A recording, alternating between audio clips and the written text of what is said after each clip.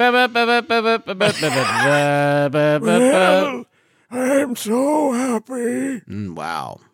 Hey, Justin, I'm not gonna make fun of your thing. I thought it was really good. I don't know why they're thanks. I'm glad you liked my thing that I did. Yeah, I don't know why Griffin and myself. Justin or Griffin and Dad are all poking fun. alone.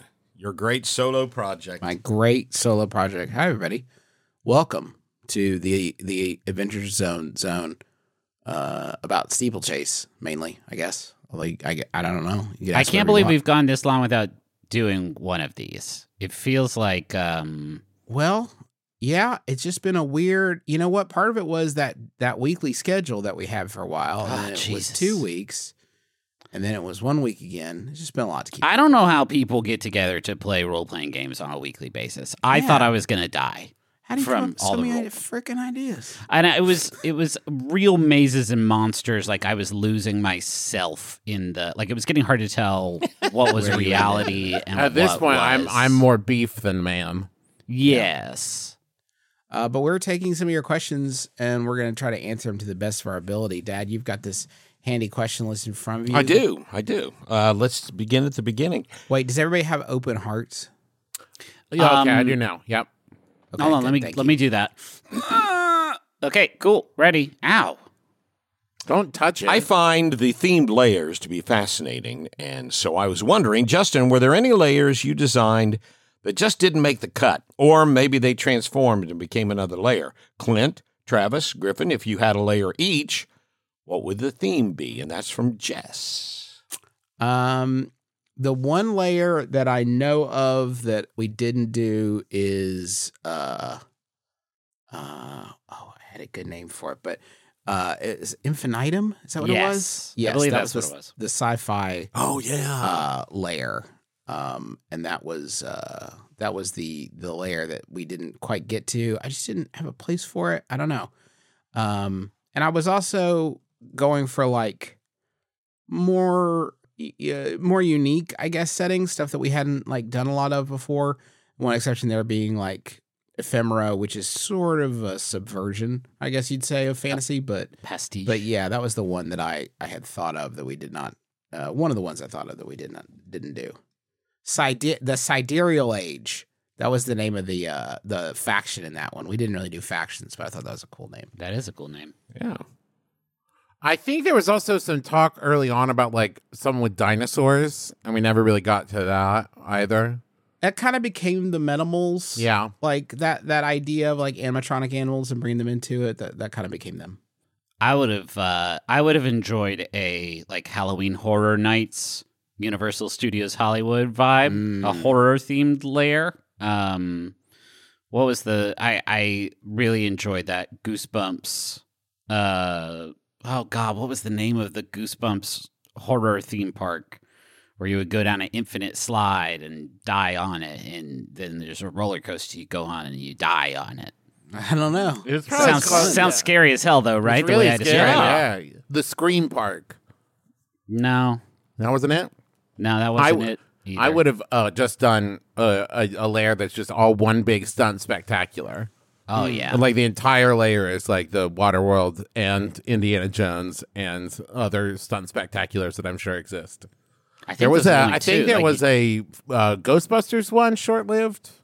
I don't know. I have found myself realizing I don't know nearly as much about Disney and theme parks as I thought I knew doing this season, because there's just a sort of infinite array of failures scattered across the landscape of all sort of theme park creators. And I had really thought about, at one point, I thought, man, I hope he does like a martial arts movie from the 70s. Yeah, that'd be cool. Because that's good radio right there. Sure, all the kicks and punches, But I mean, with all the like wire work and all the stuff that it had. There's a place in Kyoto called Toei Kyoto Studio Park that is what you're describing, but in real life, that seems like it'd be incredible. If not, like, well outside of our area of expertise to try and simulate in a podcast product. I remember when Steeplechase started, you guys mentioned your characters not being permanent. Did that change as the story progressed? What were your backup characters, if you had any? That's from Jimmy. Can I go first? Yeah, please. Because this was a big part of my gameplay. I honestly was just kind of struggling with Emmerich. And really early on, once we got into the disconcertingly early if you happen to be the game master. I know, yeah. And so, especially when he dug himself in a hole with the judges and all that stuff, that's kind of why how I you came phrase up. that, Dan. When Emmerich dug himself into the hole. Well, the story just kind of took it that way. So it's kind of very Justin's fault early too, on, you're right? Yeah. very early on, started talking, thinking about a replacement for him, and that's where the idea of Emerald came along, Emmerich and Hardlight. And I mean, I know that was a big reveal when we hit you guys with it, but gosh, that had been percolating for so long. As a matter of fact, there were a couple of times where Justin would say, "No, not yet." Yeah. And what happened was I kind of fell in love with Emmerich all over again. Travis, you desperately wanted to die too. Well, yeah. So what ended up happening was I had this guy who his main function was like punching people and wrestling people and, kind of being the muscle. But we weren't really what ended up not being like the vibe of our group so much. And it also made me think like he was the one who was kind of, especially after after his trauma where he had gone soft, like he didn't really want to be doing it anymore. He was only doing it to like protect Emmerich and oh my God, I've already blanked on everybody. Montrose, thank you.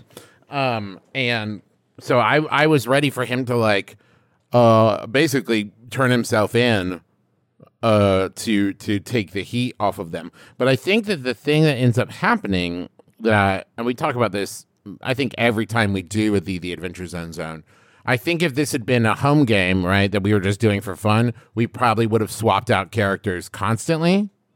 But doing it as like a narrative storytelling gameplay thing as a like for an audience, the thing is we were after talking with Justin about it, we didn't want to just be like, oh, sure, we'll just scrap this character because you want to play it. Like, we wanted it to be narratively, if it came up, it made sense. And it just ended up not getting to that point. But I was ready. I was going to do like an 18-year-old, kind of spider connected to everybody who had like grown up in the buttercream.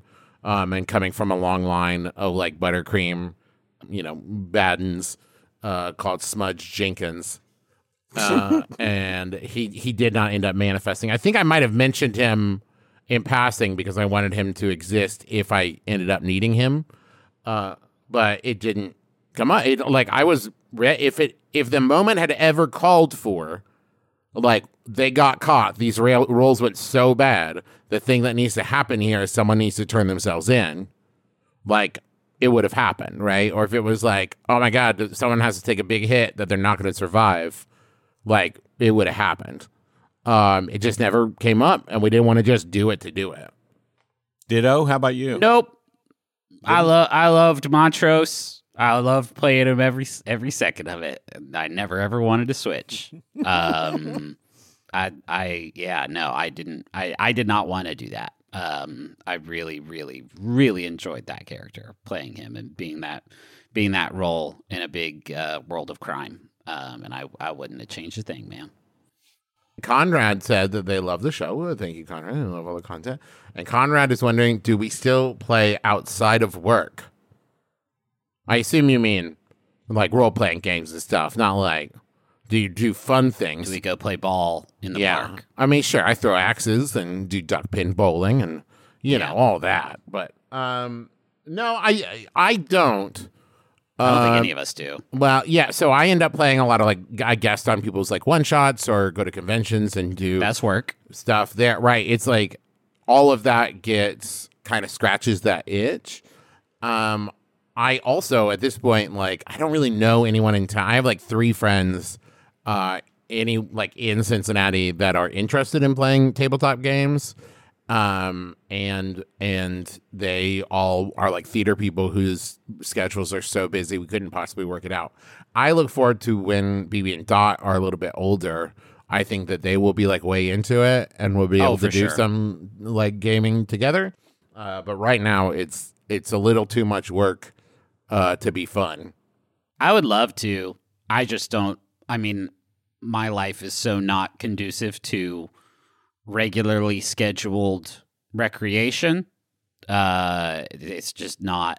I would get so paranoid if I had like a standing D&D game night or something with folks here in DC that I would just get interrupted literally every time because, you know, one of my kids didn't go to sleep or we're sick or et cetera, et cetera.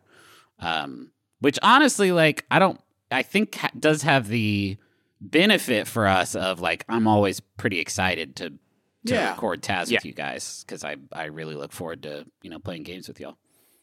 So, Juice, how about you? Nah, I don't really.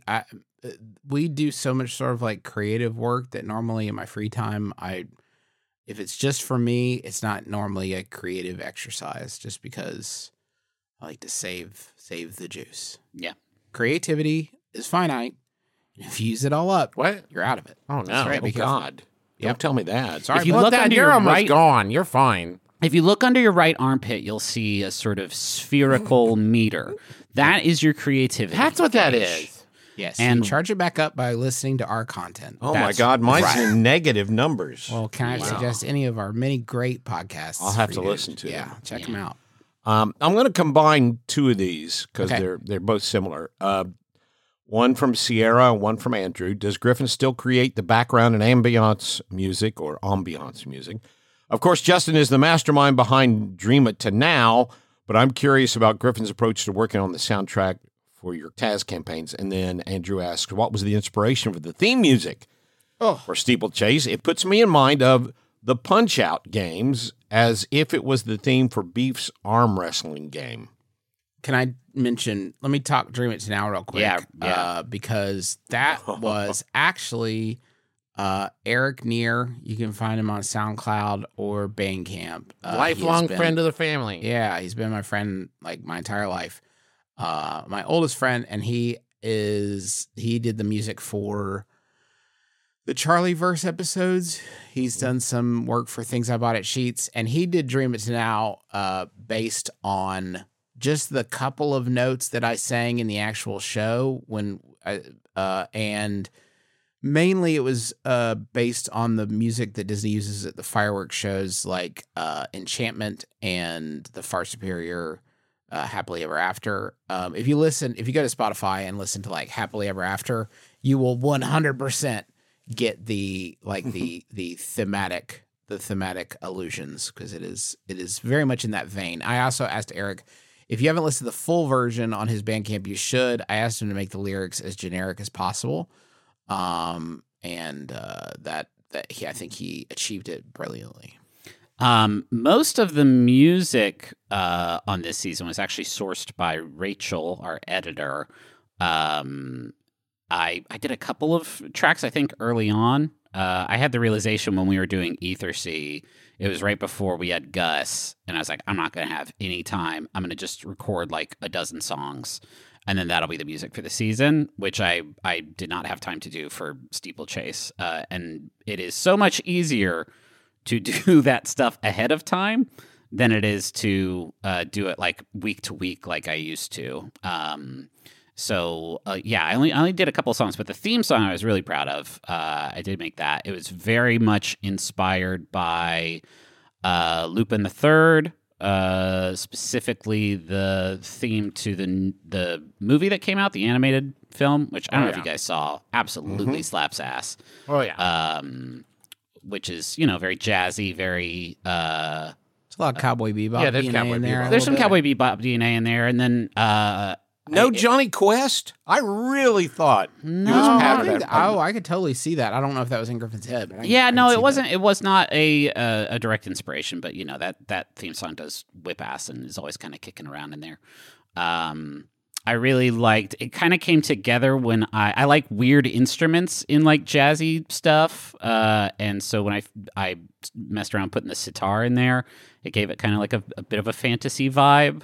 And so yeah, that I would love to be able to make more music like that, but it's really far outside of like the type of music that I know how to make, and it's hard to do like jazzy orchestral stuff in a DAW if you don't really know what you're doing, which I don't. So, but yeah, that was what went into that.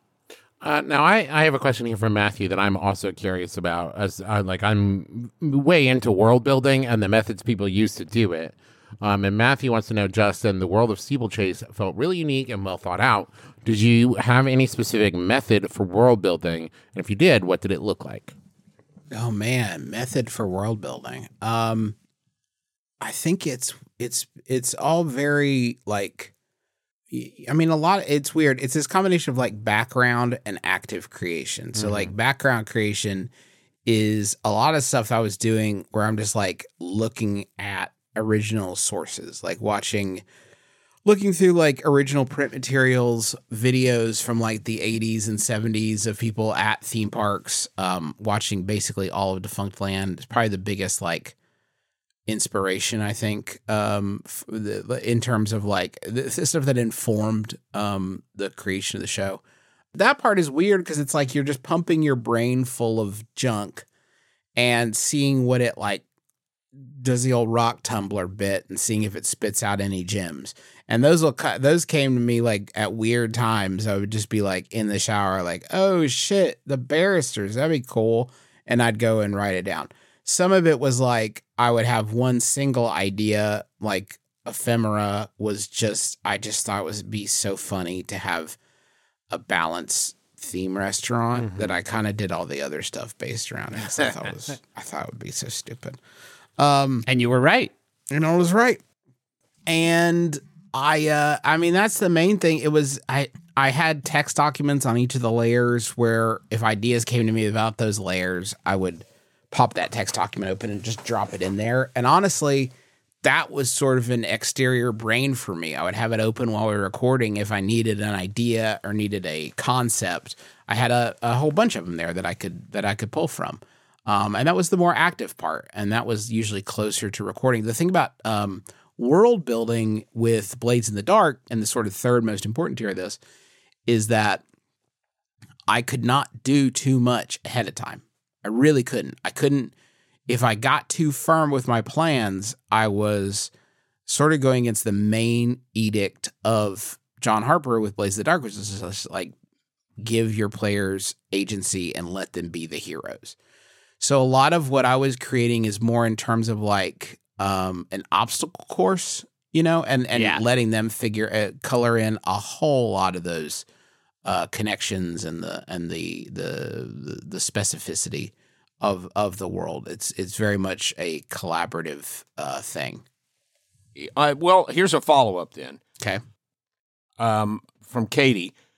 I really enjoyed Steeplechase. The game system and setting were exactly what I didn't realize I needed. My question is, Blades in the Dark feels like it is geared toward individual heists rather than a larger narrative. Was there a challenge as a GM bringing it together for a more cohesive, overarching story? And for everyone else, was there any aspect of the system that challenged you as you were playing? And let me tack on a part of the question from Jennifer before, because I think that also addresses it.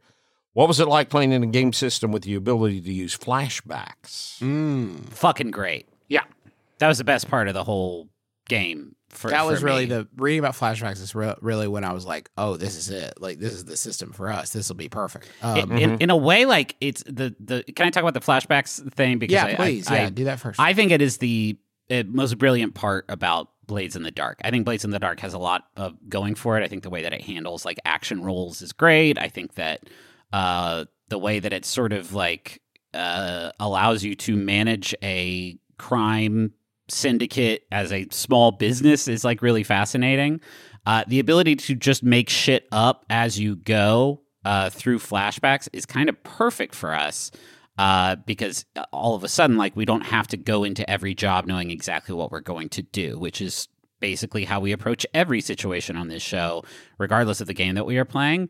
I did find at times that it was a paralyzing amount of freedom. Like when you are able to, when you have the leverage to, through this system, like make almost anything true at any point, as long as it sort of fits the laws of this world, I would find myself like going large spans of time not doing it because there was not like, it's not like I'm picking stuff off a list. It's like coming up with shit for whole cloth. It's kind of like in Super Friends when Superman would regularly forget some of his powers. Yes. Because it was narratively convenient.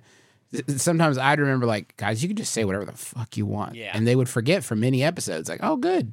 I don't have to worry about that. That's excellent. I will say, like, with the system, I love this system, but it takes a little getting used to at the beginning to not do actual, like, planning, right? Yes. Because I think that you want to, like, when you're finding out about the job and everything, like, you want to ask questions, you want to discuss it, you want to be like, oh, we could do this and this and this, but, like, that really goes against the spirit of the game. You're supposed to start, like, in the middle of it and kind of, like, go from there to make it feel more like what would be in a heist movie or something.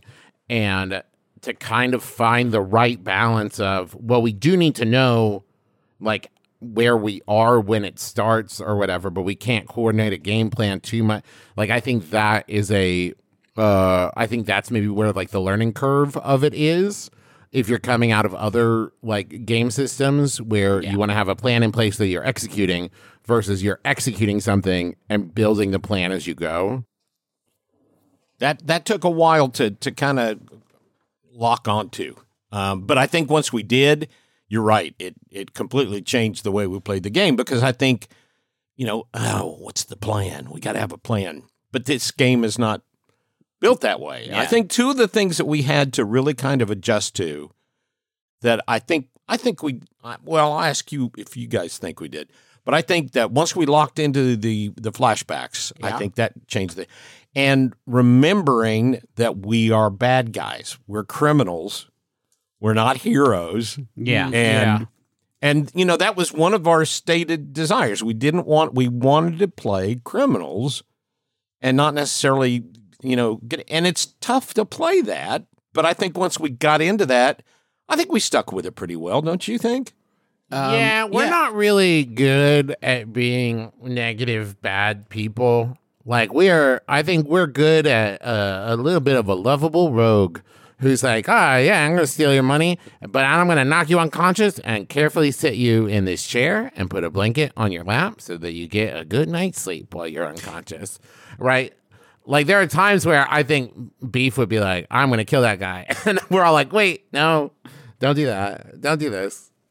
Well, yeah, I mean, it's tough if you're putting someone at the center of a story, they are going to be the hero of it. Almost without fail in all narrative stuff, like, they are the one you're following, right? So their actions have to be somewhat justified because they're the ones moving the action forward. So it is hard to make someone like, they cannot be the antagonist of the story if we're going to follow them. I think it was more like finding opportunities to not, to go outside of convention and to not necessarily like follow the rules all the time. I will say, just to your point, about it seeming more set up for individual heists, that's definitely like a big focus. I will say that part of that is my own, the sort of parts of that game that I did not figure out a good way of incorporating. Yeah. So like in Blaze of the Dark, there's supposed to be, and we talked about it a couple times, these like this idea of like gang tiers and your layer, LAIR layer, and the territory you control and all this turf, because Blaze of the Dark is set up around a specific fictional city. Yeah. And like the factions within that city and how they feel about you, how you feel about them, do they work with you, all this stuff. Right. The problem that I ran into was I wanted to keep the story moving geographically from like layer to layer. And we set up pretty early. There's not a lot of crossover.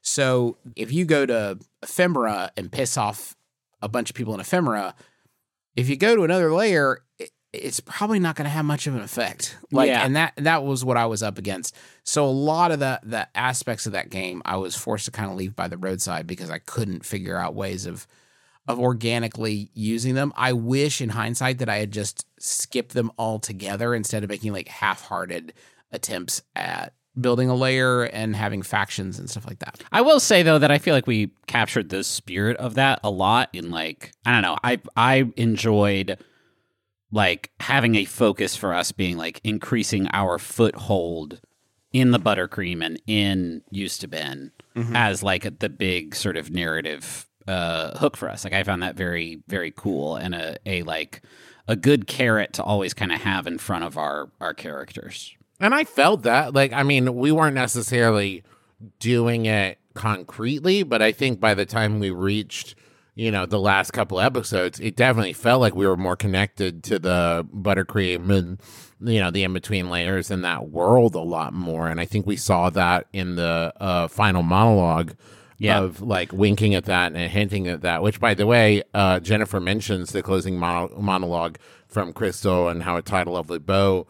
That was, I think, a really... Why are we yada-yadaing the praise? Like, the praise parts we should not yada-yada. I'm saying, no, this is what I said. Verbatim. The closing monologue from Crystal especially tied a lovely bow on the themes of this season. And frankly, Autumn did an amazing job as Crystal was okay. And Slice stepping in when so Crystal was out. Those are our friends, Slice Hicks and Autumn Hicks. Autumn is a really talented voiceover actor, as is Slice. Slice is an actor as well, but we've known them, again, 20 years probably. Justin went to college with Slice. I went to high school with Autumn, and then Slice and Autumn got married because Huntington's not that big of a town. And here we are. And they probably loved each other. That's probably it, I too. will say, we all, this is a very quick sidebar.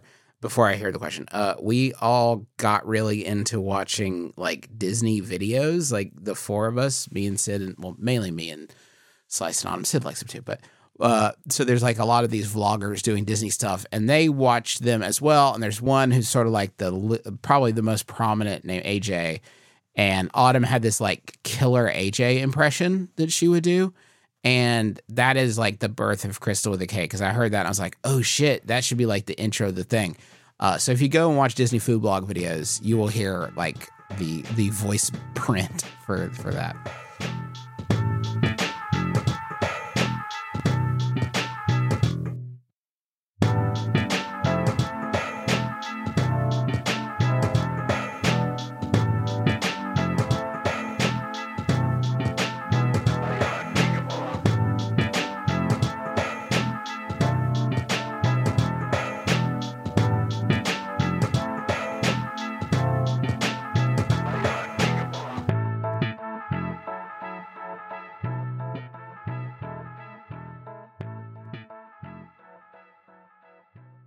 We have an aura frame here at our house, and we primarily use it to show pictures of our kids and the fun stuff that we do. And my favorite thing about it is that it's so easy to upload pictures on that as soon as we get home from doing something fun, we just immediately put the pictures up there so we don't forget to do it. Because we tried to do picture frames and stuff in the past, and then we never remember to put them on. But with Aura, it's so easy to load it up that it has become kind of a digital scrapbook more than anything else. So if you have been looking to get the pictures that are trapped in your phone and set them free in a way that other people can see them, might I recommend Aura Frames. They're stylish, they're easy to use, you're going to love it. And it was named the #1 digital picture frame by Wirecutter, and for a good reason. It's so easy to set up, and they have different frame options, all kinds. And the best part is it comes with unlimited storage. So right now, you can save on the perfect gift that keeps on giving by visiting auraframes.com. For a limited time, listeners can get $20 off their best-selling frames with code ADVENTURE. That's AURA frames.com, promo code ADVENTURE. Terms and conditions apply. Hello, it's me, the internet's Travis McElroy. Yes, that's right. Powerful influencer, Travis McElroy. People are always asking me, Travis, how did you become such a powerful influencer in the world? Well, I'll let you in on my secret. It's Squarespace. Yes, that's right. Squarespace, the all-in-one platform for building your brand and growing your business online. You can stand out with a beautiful website, engage with your audience, and sell anything, your products, content you create, or even your time. What influencer doesn't do that? I ask you. I'll wait. That's right. None of them. They all do that, and you can do it with Squarespace. Okay, here's just as an aside. You can also use Squarespace even if you're not an influencer, and even if the idea of being an influencer makes you throw up a little bit in your mouth. Don't worry, Squarespace is still useful.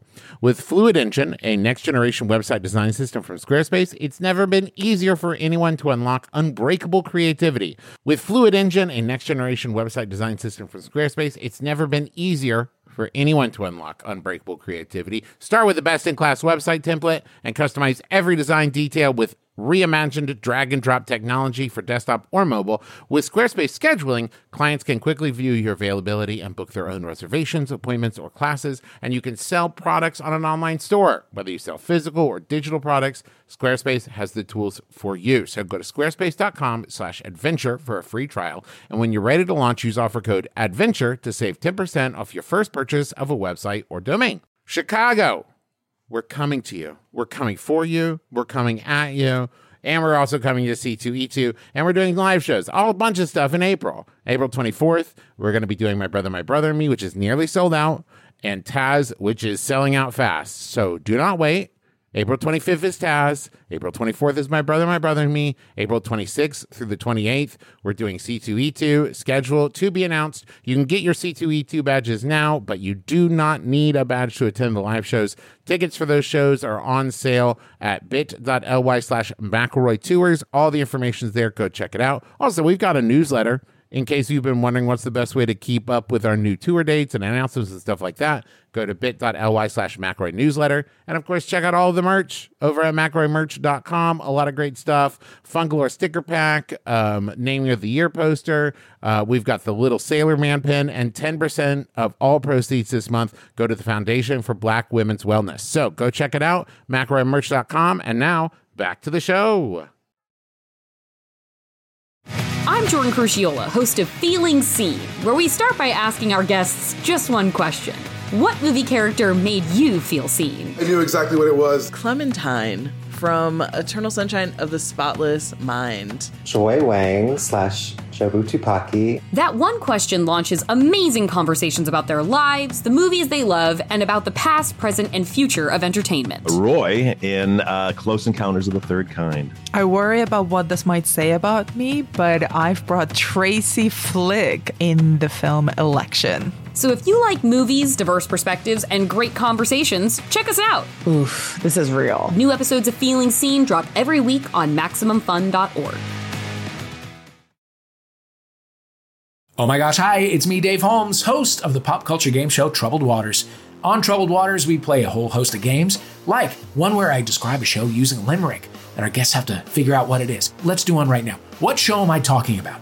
This podcast has game after game, and brilliant guests who come play him. The host is named Dave. It could be your fave, so try it. Life won't be the same. Big Business starring Bette Midler and Lily Tomlin. Close, but no.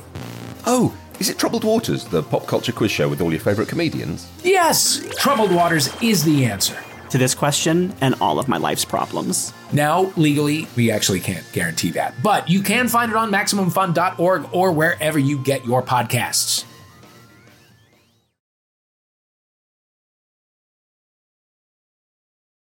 Griffin, is Montrose really just a regular steeplechase worker who turned to crime? What did he do to get kicked out of his last crime gang? And Justin, was there ever a chance that you would have let Montrose actually be Kenchell's dad? That's from Jenny. I mean, Justin wouldn't get a choice in that. Oh. If I would want to be Kenchell's dad, I'd be Kenchell's dad. That's how role-playing games work, I think. Mm-hmm. Is that it? No, that's not right. Yeah, I mean, yes. Montrose was a regular steeplechase worker who turned to crime. I had temptations from time to time to like make Montrose something else, like make Montrose have some sort of like give him that Emperor Palpatine's grandson glow up, some sort of thing like that, right? Because you got a character in a mask, you think like, well, that's an opportunity for some sort of big twist. But the more I got to live with Montrose, the less I wanted to do that. The less I wanted there to be some big gimmick, and instead wanted him to just be a dude who, you know, used to glean basically any enjoyment he got out of his life from going to places like Steeplechase, who then finds, you know, some sort of emotional connection with the thrill of crime, and realizing that he is very good at that. And so when I played that card in the I guess penultimate episode where I told Kinchel I was his dad, I don't think there was actually a part of me that really thought that was going to be true. I just really, really, really liked the symmetry of pulling that, what was a pretty offhand joke that came out of our first heist again at the midnight hour. Yeah, and that is exactly why, that symmetry is exactly why I would have let it lie if he had wanted to. It would have taken some work. It's to the weird gray space when you're doing like an actual play story. It's like, it is collaborative. And even if it's not something I could think about, unless I had explicitly, ruled it out, I mean, I'm open to it. I'm open to any ideas, no matter how they might like complicate stuff. So if he had been very committed to it, especially because he had done it several times before, I think that you had set the groundwork for it. But it's also like, you had also set the groundwork for that being a lie. Like, how could somebody fall for it again? What I loved about Montrose is that he like allowed me to correct or just go a different way from this thing that I feel like we all have this temptation to do when we're doing Taz, which is to have some big secret, to have some big mystery from our character's past that we get to play and have that be like a big bomb that gets dropped. And that's very good. And we've certainly like explored that so much in the past. But I also find myself like getting wishing that there was more sort of like character development on screen and like character moments that happen on screen. And for Montrose, like, that's what I wanted. Like, I just wanted his story to be in Steeplechase. And I really liked his trajectory going from like a aspiring small time crook to like someone who becomes very confident in his ability to silver tongue his way out of any situation. I avoided that urge at all costs. I think that's very interesting because Bryn asked the next one. We didn't see too much from backstories beyond a few mentions. Is there anything you wanted to share or anything you would have liked to explore from Brent? And I do think that's interesting because I think we all, I can't remember if there's like an active discussion we had or just something we ended up doing, or it might be like Justin tends to let the development happen for his characters on screen as well. And if there's backstory stuff, it comes up in the moment. And so I think that in Steeplechase, all three of the PCs had backstories, had things in mind, but we didn't like use them to justify. We didn't like plumb them for drama. You know what I mean? Like, I had a whole thing for Beef where basically, and I can't remember how in detail I went when it did come up, but that he had been this like all-time great arm wrestler, but he also had a gambling addiction, and it ended up he would like gamble on his own matches. And he got caught like fixing the fight and got like blackmailed by this guy, and they all got caught, and he got banned from it for life. And like, it was this, sordid kind of like criminal past in that way that he was now kind of finding a second chance at fame and infamy or whatever in Steeplechase. And it's like, okay, cool. I know that. I know all of that. I know like that he is not a big dumb brute, that he is a smart guy. Just, people see his size and he gets treated like he's dumb. And it's fine. That's for me to know and use and play in the character. And we just didn't really shoehorn backstory moments in, But see, I would push back against that because I feel like I did talk about Montrose's like weird relationship with park history. Yeah. And it came I up. feel like you did talk about Beef's, lost fame and talked about Emmerich's, going from being a beloved Imagineer to what he is now. Like I feel like that stuff did come up in just playing, even if we didn't like do like full on flashback moments of like what happened in our distant past. Yeah, I think that's it. It's not that it didn't come up, and it's not that it wasn't there. It's more like there wasn't a scene where it's like, and Beef's old promoter shows up at Steeplechase to try to get one more gambling score from, or whatever. Like, we were still playing moving forward. We weren't like, and here's a dream sequence of young Emmerich dreaming to be whatever. Boy, that got confusing, didn't it? I know, God bless. Yeah, man. It was just there in our stories when it was appropriate to bring it up. Is there anything you wanted to say about Emmerich? He didn't really go the way I thought he was going to go. I always knew he was going to be kind of odd, but I really thought he was going to be the go-to brain guy. And very obviously, very early on, it became apparent that he would be a brain guy, but just more of a theory guy instead of a tech guy. Well, it has a very Doc Brown kind of feel to it for me. I think that was in there too. I had really kind of imagined a cross between Tesla and Vincent Price. Oh, okay. And Vincent Price was kind of a constant touchstone for me in doing the character. But it was just only when I really kind of embraced how odd he was, how weird he was.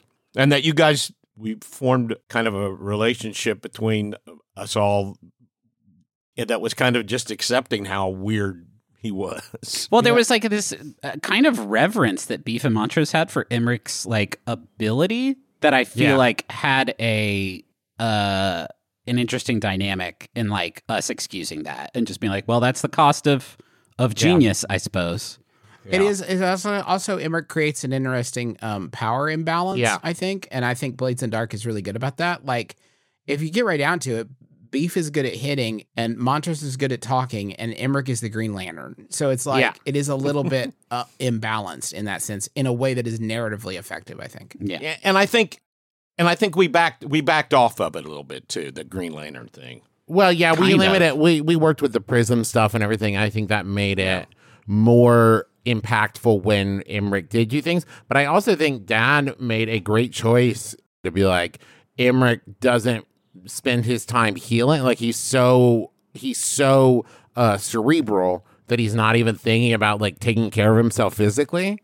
And so it ended up being like Beef was doing a lot of like mother henning for Emmerich, of like picking him up from time to time and carrying him places because he would be so injured he couldn't make jumps and he couldn't like get out of situations. There was a lot of like, okay, cool, man, but your ankle is shattered and you haven't done anything about it for like 2 heists, so I'll carry you up the stairs. Like, and like it made it so that Emmerich wasn't just this like all powerful god of creation. Dad, you got to duck out soon. Is there any of these questions that you wanted to hit or I have 2. I assume you're going to get to one of them, so I'm going to get to the other one because I have to know. From Maya, what was everyone's favorite moment of the campaign? And can we get one last Doug sax solo for the road? I'd really rather we didn't. That those sounded are so bad.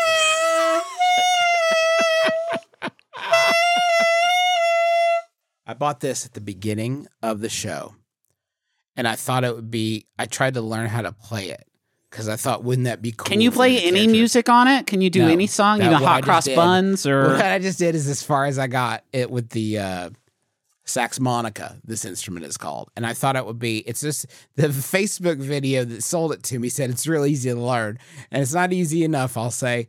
So that's why, and I just kept it within reach because it made me laugh one time to do it. My favorite moment was because I'm a very self-centered person, my favorite moment was when we finally used Emerald, and the surprise that I think you guys had an inkling of Montrose and Beef. I think you had an inkling of what was going on, but I still think that him, quote unquote, dying was kind of a surprise for you. Your fucking Thanatos fucking Freudian death drive in role-playing games is as such that when you're like, okay, I throw myself into the goo and die, part of me was just like, well, that's just Dad. Yeah, That's Dad Dad's has been instinct. talking about wanting to off Emmerich for a while now, so let's just do it. So yeah, no, that was a surprise for me. I think my favorite, I liked so much of it overall. I think my favorite sequence was like the laundry truck chase. Yep, that was what I was going to say. The entire great. Gutter City heist, I think, Yeah, was the my Gutter City favorite, heist. but the laundry truck chase was fucking great. The moment when that like solidified, like, oh fuck, playing Beef is so fun for me, is that scene in the hotel where he comes down and there's like 5 security guards, and he just like takes them out one by one. And later, Dad would describe it as a naked Beef, which was not true at all, but like Covered wrestling in them in the dripping chocolate, in the chocolate fountain and shit. chocolate. It was Yeah. just really fun, and like all the rolls landed, and like he was just knocking dudes unconscious left and right. That's great. Clint, I know we have to dismiss you so you can go pick up my children from school. Any final thoughts? I want Dad to tell us about the next season. What? Oh, Dad, what's the next season? Well, the next season will be Taz Ultra Space.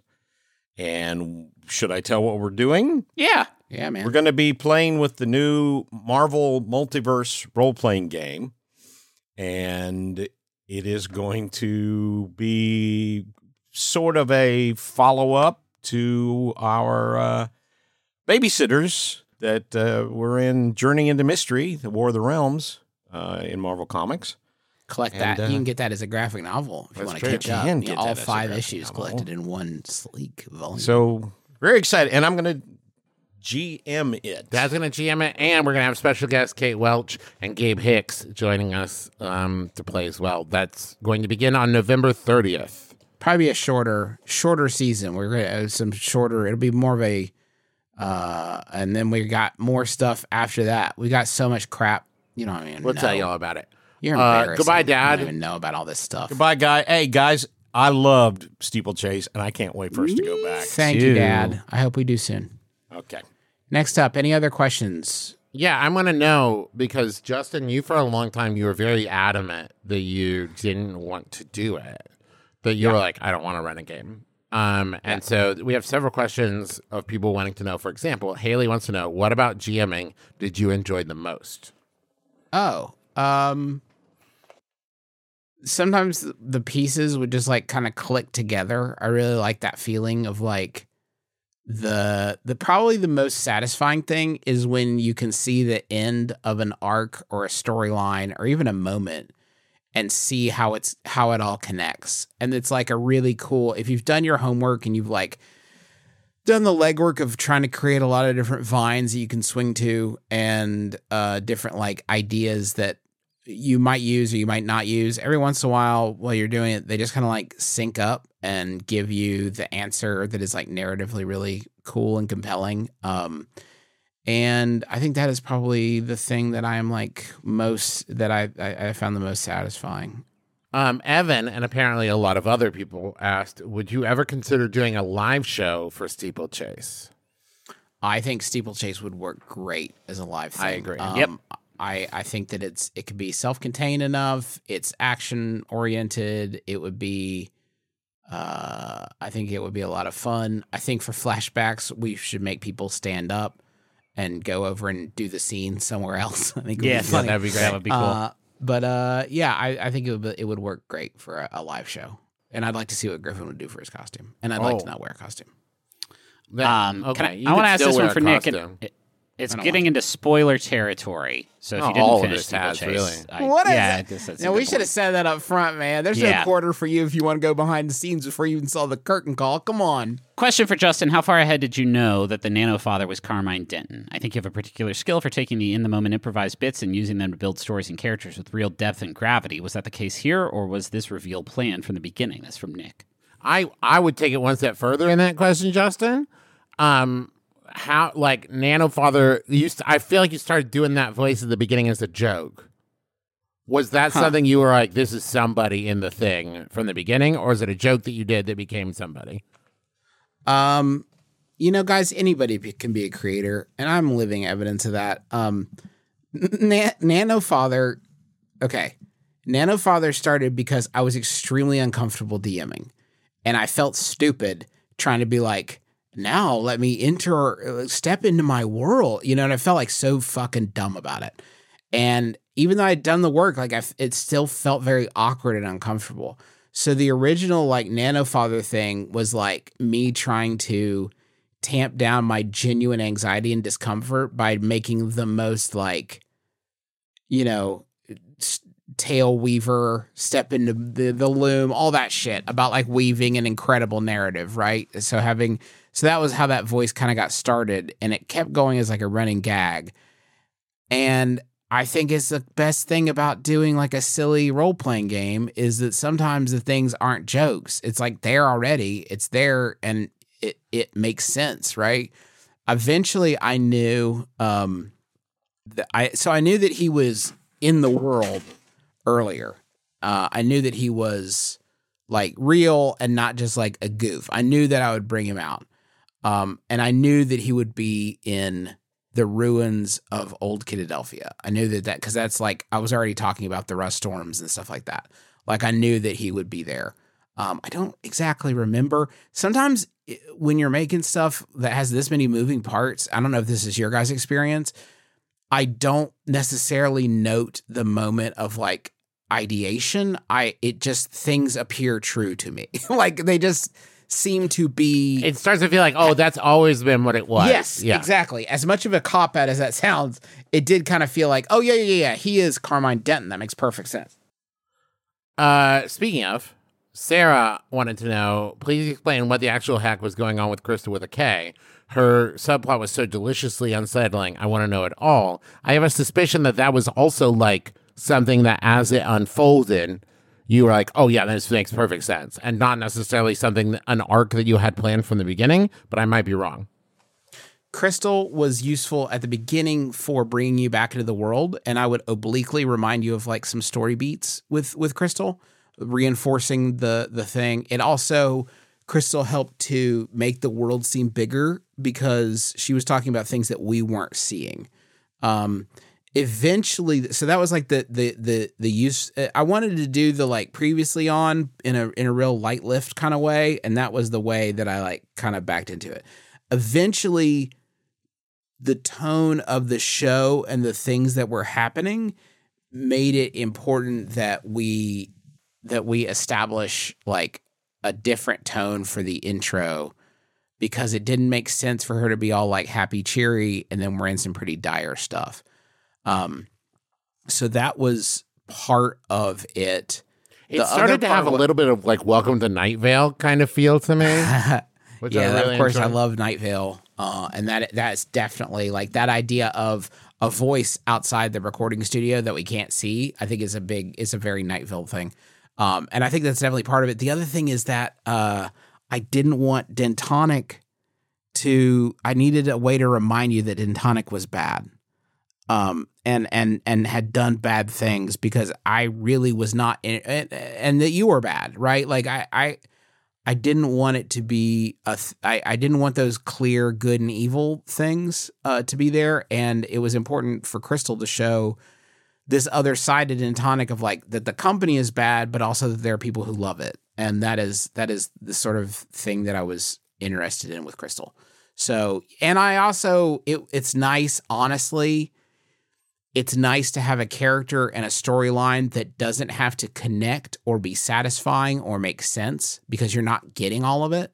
You're just getting little bits of it, so it can be kind of abstract or just a tonal thing rather than a narrative that you're supposed to like follow. I would say along those lines, it's not like narratively important, but I really liked as Beef betting on who was going to end up being the CEO of Dentonic and then like getting to influence that, much like Beef got in trouble with before, of like, I'm going to put it in a position where this guy becomes it, and it worked out. And it just made me really happy, Justin. Thank you for doing that. Thank you for letting me win that bet. And I don't think it'll make him rich, but it made me happy. Thank you for that. An anonymous, or maybe the hacker group Anonymous wants to know, can we peek behind the curtain a little bit about the Voice-a-tron 5000? Do you have a list of show notes, a catalog of accents you worked on? Which was your favorite character to voice in the season? I mean, the Voice-a-tron 5000 is a real spreadsheet that I got real into my tabs here.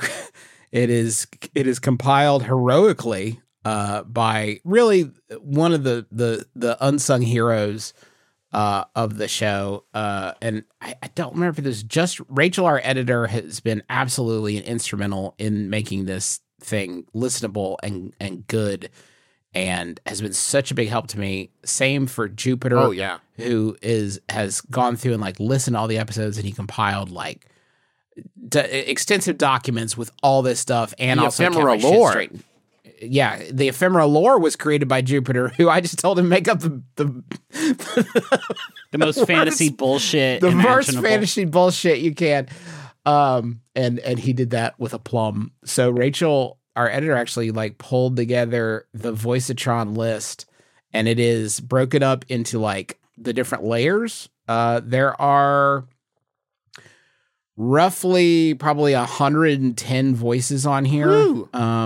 And they're all, which you don't realize is a thing until you like go through all of it. And it's like, oh shit, I did so many dumb voices. I'm sure a lot of them sound the same. That's really hard, man. That's a really hard job.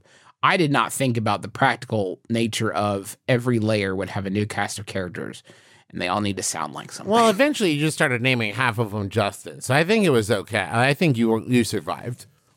Justin, naming characters Justin is inspired by Go Away Green. That's a character that's a color, a specific tone that Disney uses on walls to make it clear that you're not supposed to be looking at it, that it's not part of the show. So when you would get to a Justin McElroy, we'd reach the edge of the show. That was the edge of what I had made up. So you had to go do something else. Okay. Excellent. Brilliant stuff. Diva was wondering if we would ever release the ephemera lore doc that Jupiter made. I'll ask Jupiter. I think Jupiter would definitely.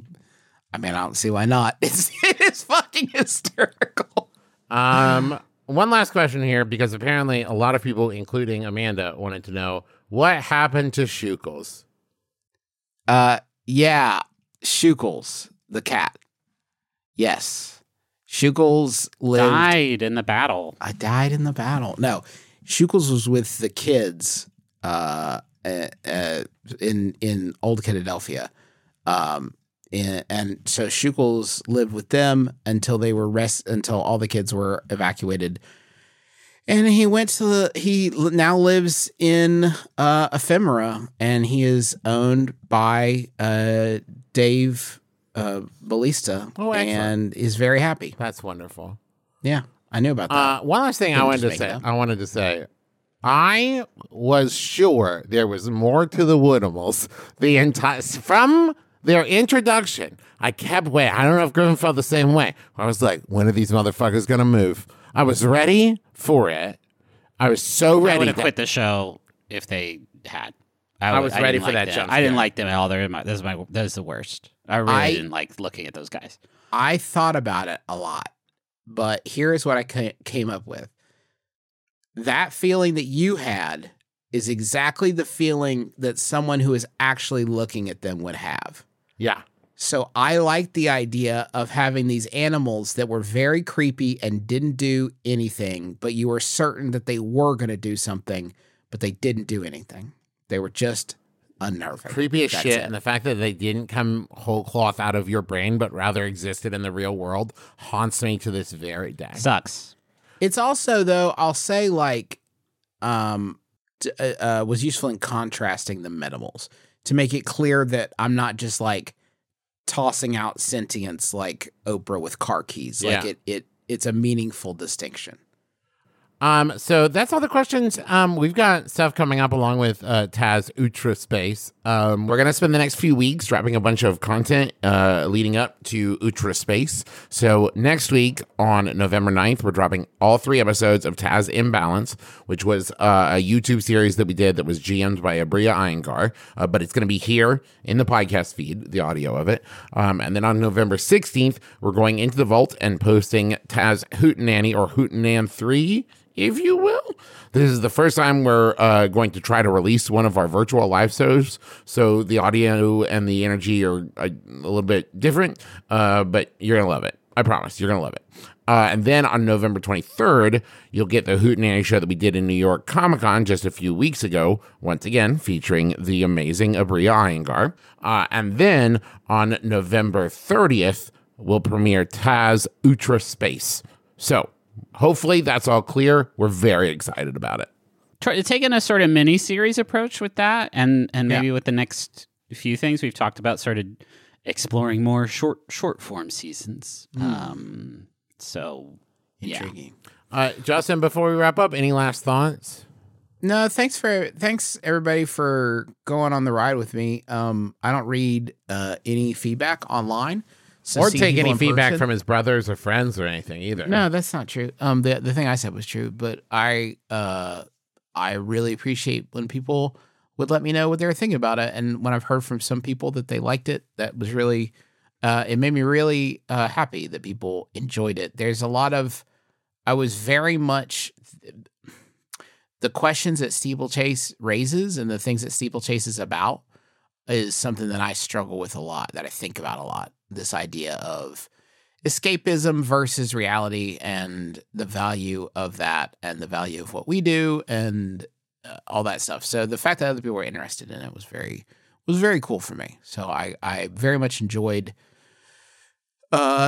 doing it. I will say this, if you are like me, if you're hesitant, or like I was, if you're hesitant about doing something like this, and it's good, this is probably good advice for any creative project, but certainly with this, I was thinking about this moment that we're in now when we started and thinking like, well, how the fuck do you come up with all that stuff? Like it just seemed so big of a job to me. And what it turned out to be was like, eating the elephant or a jet plane. You just start at the wheels or the hooves. Of the elephant?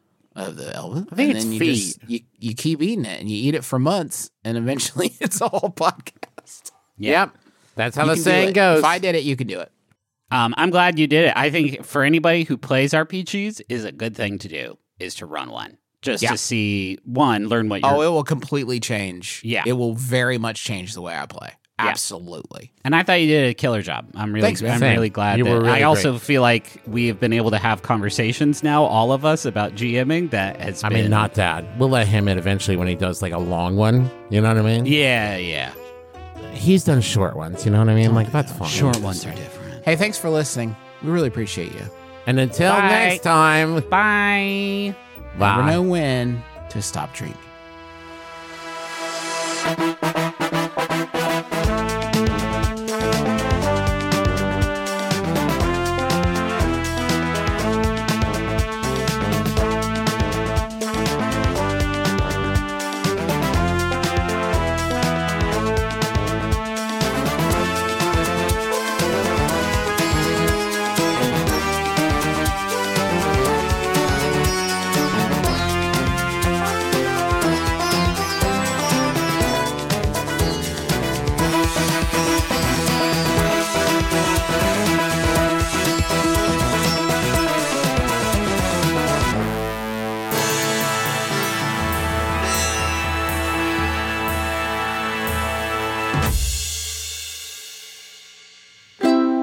Maximum Fun, a worker-owned network of artist-owned shows, supported directly by you.